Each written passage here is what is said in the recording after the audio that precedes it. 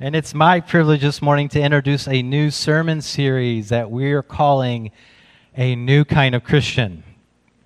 I'm excited about this one because it's something I think about a lot, and so you might hear that kind of in my voice and my passion this morning as we look at some of these things. I look at the overall landscape of our ministry here at the River, and I realize that we spend a lot of time deconstructing religion and spirituality and ways of doing church. And that means that we really have this gift, this kind of self-reflective critique that we can give even for our own religious framework. I really take that as a gift. And in this spirit, we're kind of looking for habits and ways of being that are not congruent with what we see in the radical life and ministry of Christ. And that's really kind of the task of many of our life groups, like the one that's currently meeting on Wednesday nights, growing in faith, how to deconstruct your faith without losing it. And some of you have been a part of that. And these are the types of conversations that are taking place even on the second floor after worship on Sundays with our chat with a pastor. And so those that have been in those circles, you've had these conversations of asking the tough questions because we value questioning and even doubt in the spiritual life here at the River. And I was just thinking about that process of deconstruction. And for me, it's sort of our way of reverse engineering the Christian faith that we were handed in a prepackaged form at some point in our life, with this idea that if we can identify those life-giving and liberating ways of being, maybe then we can stitch together something that resembles the Christianity that Jesus intended. And so that's been our goal around here. To discover what a new kind of Christian needs to look like in our time, though, it takes not only deconstructive practices, but also we have to be doing a bit of reconstruction. And that's going to be the task over these next 6 weeks in this sermon series. For me, it's asking ourselves, what are the characteristics that make up a mature, transformative Christian in our world today? And it's an age-old question, yet somehow it feels particularly pressing right now. Over the last decade plus, thousands have continued to leave the church and even organized religion in general here in the U.S. I was reading just this week in the New York Times, they did a series kind of highlighting this mass exodus and how it's not being experienced just in Christian circles, but also across the religious landscape here in America, in churches and in temples and mosques and friends' meeting houses and more. There's just been this mass exodus. And we talk about it from time to time, but this really coincides with the recent rise of the nuns category, those that claim no religious affiliation at all. These are the atheists and agnostics and sometimes nothing in particular. And some of you may identify that way this morning. And even in light of this present shift, this call, this series that we're doing here on a new kind of Christian, this is our way of not throwing the baby out with the bathwater. And it inspires us to maybe discover a new way of being in an increasingly de-churched and post-Christian society. For many of us still hold fast to the kingdom of God as a framing story that can bring life, hope, and liberation. I know I do. I hope you do. But I do want to say something that I wish my pastor said growing up from the platform. And this is just me speaking, but I don't believe that one necessarily needs the church or organized religion to be spiritual or to live a meaningful life. But why I'm standing up here and in this space this morning and why I still feel so passionate about this is because of the transformative community that I find here at the River. And I'm not sure you can replicate that by joining a soccer club or being a part of a civic organization. But setting aside the special experience that we have here, there on a larger scale is something that has been broken.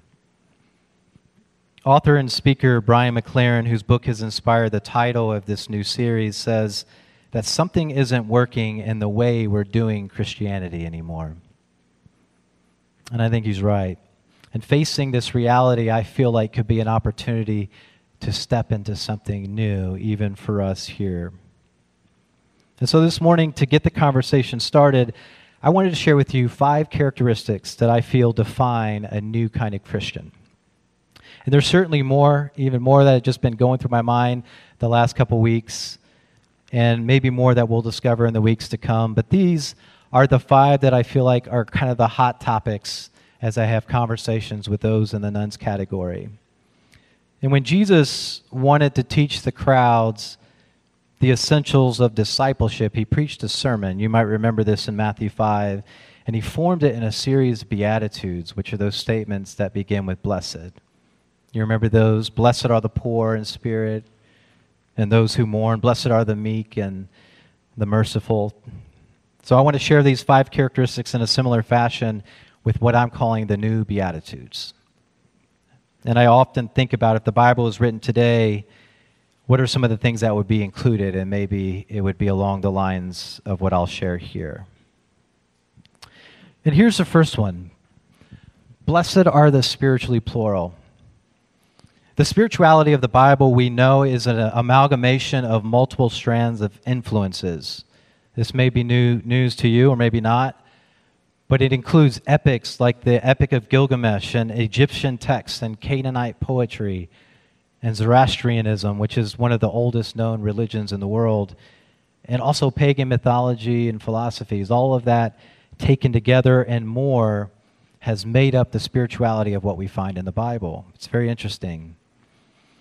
But what that tells me is that early Christians were spiritually plural people. They weren't an island unto themselves, as if God just dropped Judaism out of the sky and it landed in their lap. They had to find ways of being in dialogue with their community, with texts and influences that were outside their religious circles.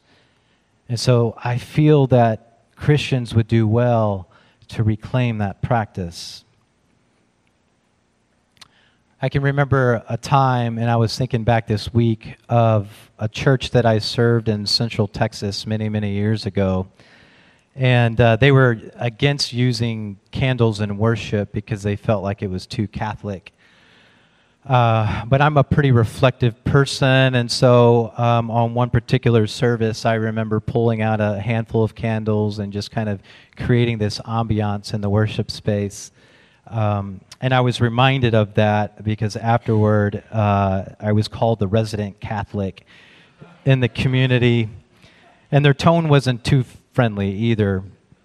In fact, they weren't so nice on other occasions. Often I would include readings or use music or other artistic expressions from sources outside of our own particular tradition, and sometimes I would be called a heretic.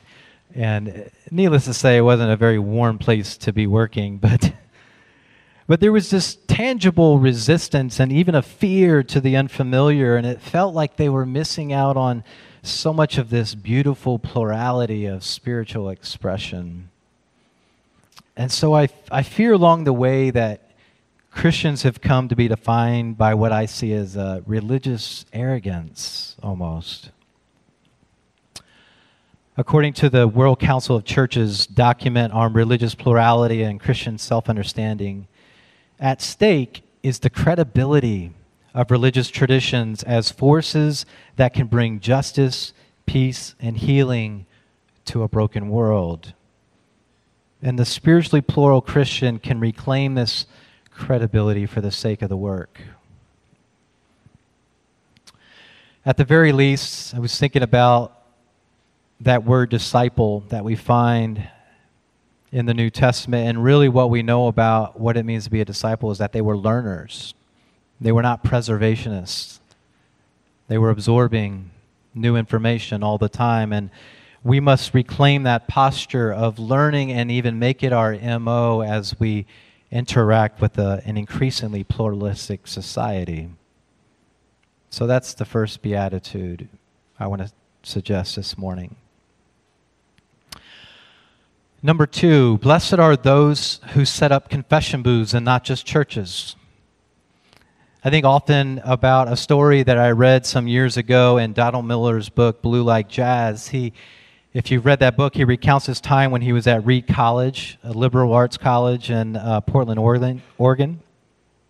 And each year they held this festival called Ren Fair, where they shut down the entire campus so students can throw a giant party. You know, getting drunk and high and running around naked, just the typical college experience, as one does. And before one of these parties, Don and another of the Christian students were discussing how they would reveal their spiritual identity to their friends, and they thought that this was the event to do it. And yet they were very aware that these students were hostile towards Christians already.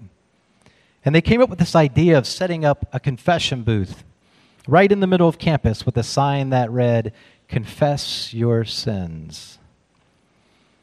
And they mentioned it as a joke, and that's just how the rest of their Christian friends took it. They may very well burn it down, one of the friends said. But the more they thought about it, they came pretty serious about this idea with one caveat. It says in the book, we are not actually going to accept confessions. We're going to confess to them. We're going to confess that as followers of Jesus, we have not been very loving. We have been bitter, and for that, we are sorry. We will apologize for the crusades. We will apologize for those televangelists who steal people's money. We will apologize for neglecting the poor and the lonely, and we will ask them to forgive us.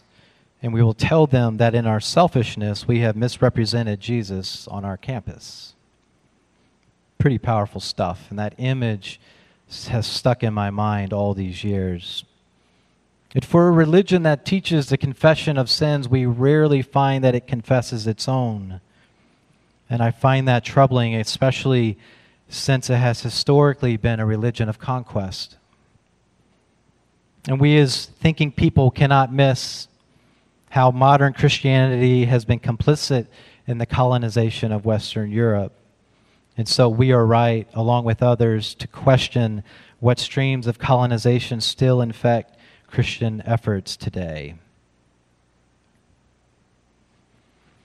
And I was thinking that maybe in the nuns category still sense these reverberations of colonization, and so they want nothing to do with Christianity. So that maybe while we are building and constructing church buildings, we should also be building memorials. A new kind of Christian will spend more energy in confession booths than in conquest by any other name. And I find that image of the confession booth helpful for me in keeping this posture of humility and service. One of the things I liked about Donald Miller's story is that it takes place in the middle of a college campus, not at a church building. We're not welcoming people into the building to confess. For as much as I love what goes on inside the walls of this church, a new kind of Christian will embrace this move where the epicenter of Christian activity moves from in these spaces to out in the quote-unquote secular realm. But not to evangelize, not to convert, but to serve and love. And perhaps there will be a byproduct of those coming back to the church because of that. And here's a third one. Maybe in the new Beatitudes we would also find, blessed are those who keep no walls of hostility. One of the troubling things that has plagued me about our Christian heritage is its need to always have adversaries and enemies.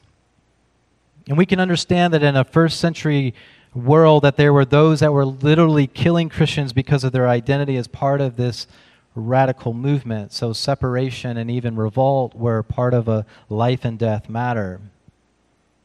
And we also understand that still in parts of our world today, many don't enjoy the religious freedoms that we know here in our country, and they live in fear. But the mounting fears against a growing list of enemies has been piling up and making those like myself and others question whether our struggle is only against the spiritual principalities. Here's how our enemy list looks these days: science, wokeness, queerness, the divorcee, climate change, and earth care, Jews, critical race theory, Disney, alcohol, secular music, other religions. And the list goes on and on. I can continue to talk about that. And you've heard it said many times before that Christianity in our time is come to be defined more by who or what we are against than who or what we are for. And it should not be this way. I can sometimes sympathize, if I'm honest. Having a common enemy feels good and it brings people together. I find a wonderful community around my disdain for the Dallas Cowboys. It's a beautiful thing. It really is. Or maybe about, what's the best barbecue? Memphis, North Carolina, East or West, Kansas City. It's always going to be Texas barbecue. And the whole world of sports really is set up to feed into this competition of tribe against tribe and person against person. But enemy making and tribal mentality cannot be the way of the new kind of Christian. In Ephesians 2:14, it says, Christ is the embodiment of our peace, sent once and for all to take down the great barrier of hatred and hostility that has divided us so that we can be one. Taken down the great barrier of hostility. And it makes me think of puzzles. Have you ever tried putting together a 500-piece puzzle with the wrong box lid? No?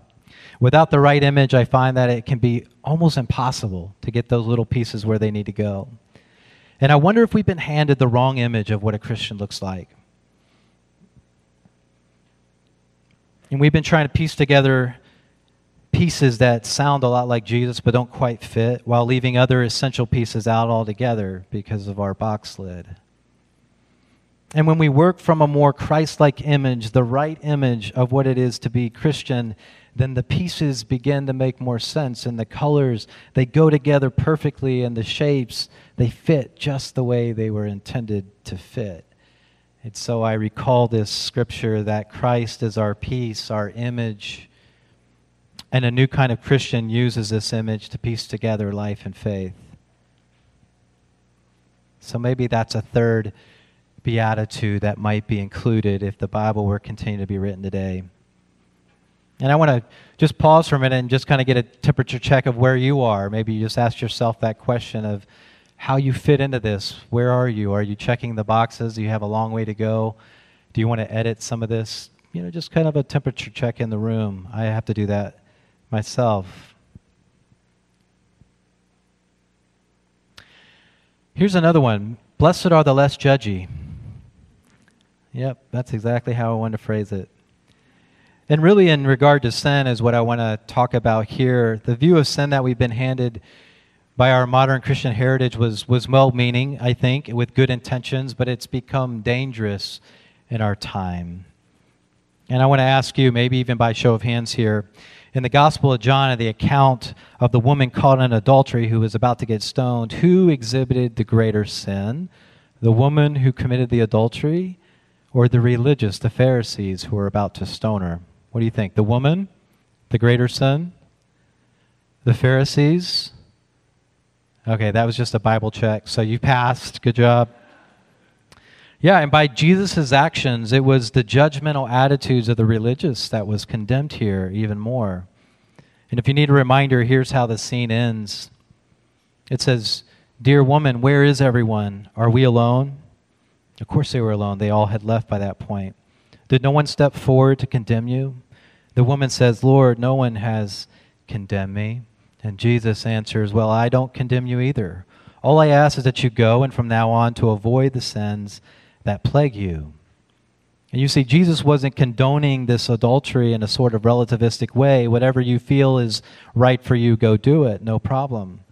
But he recognized a complexity when it comes to sin that humanized people.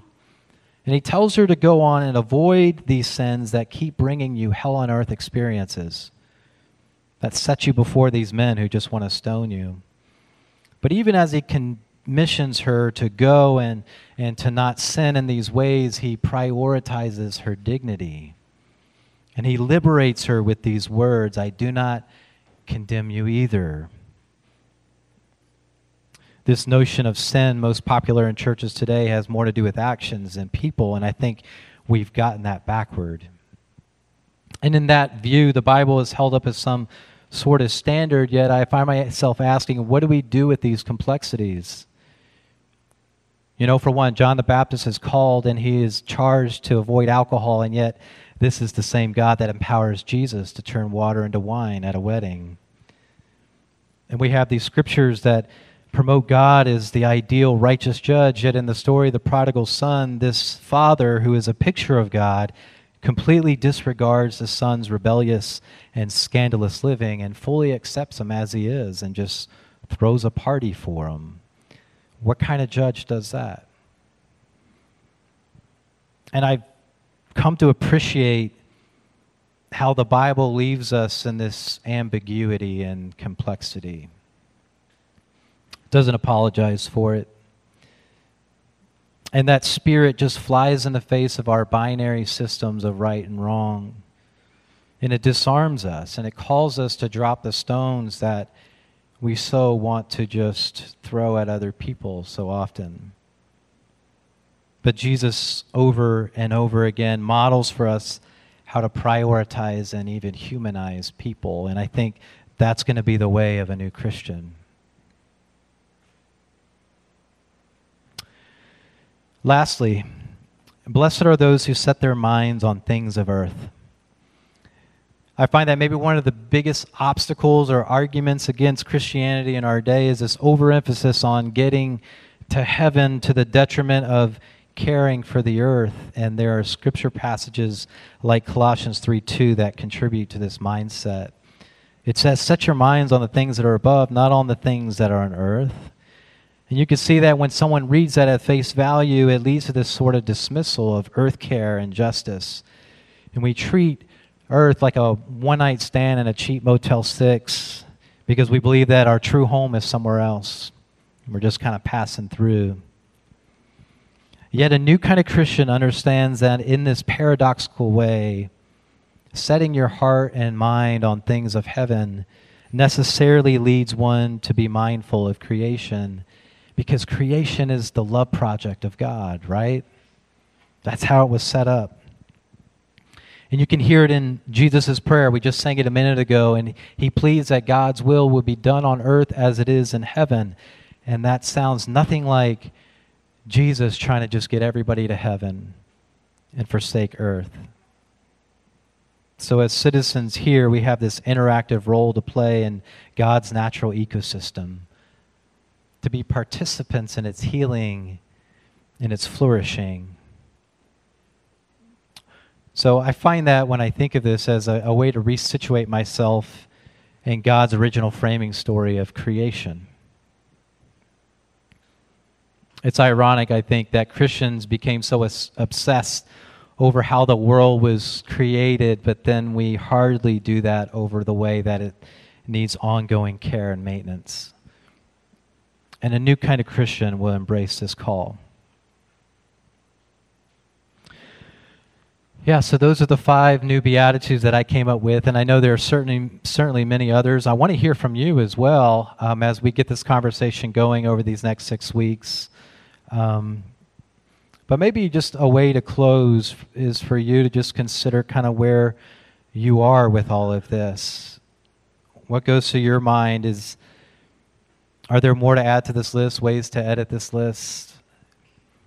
Maybe you're one of those that identify in the nuns category and you struggle with the Christianity that you were handed as a younger person. You can't reconcile some of these things. Or maybe you've been disenchanted by Christianity because of the way you've seen it lived out in other people. And I want to say that I empathize with that. And most days, if not many days, I'm there as well. But I'm also convinced that the framing story of God's liberating love and justice can still change people and whole communities even. And so the question becomes, can we become new in these changing times? And by the way, spoiler alert, this challenge to become new and to become a new Christian, a new kind of Christian, will always be there. It's not a journey that we arrive at, but I find that there is reward in doing the work over and over again. So may that be so of us here today. I want to close in prayer if you'll join me. Our God, our Mother, our Father, remove in us all that is foreign to your ways of love and peacemaking and justice, and make us new. Fit us with new eyes for locating you in unexpected places and in traditions yet unfamiliar to us. And where there is fear, which leads to hostility and enemy making, be our peace. Be the image by which we piece together life and faith. And we'll come now to your communion table. And we come in a spirit of peace and unity. Remind this community once again what self-giving love for others looks like. And in Christ's name we pray. Amen.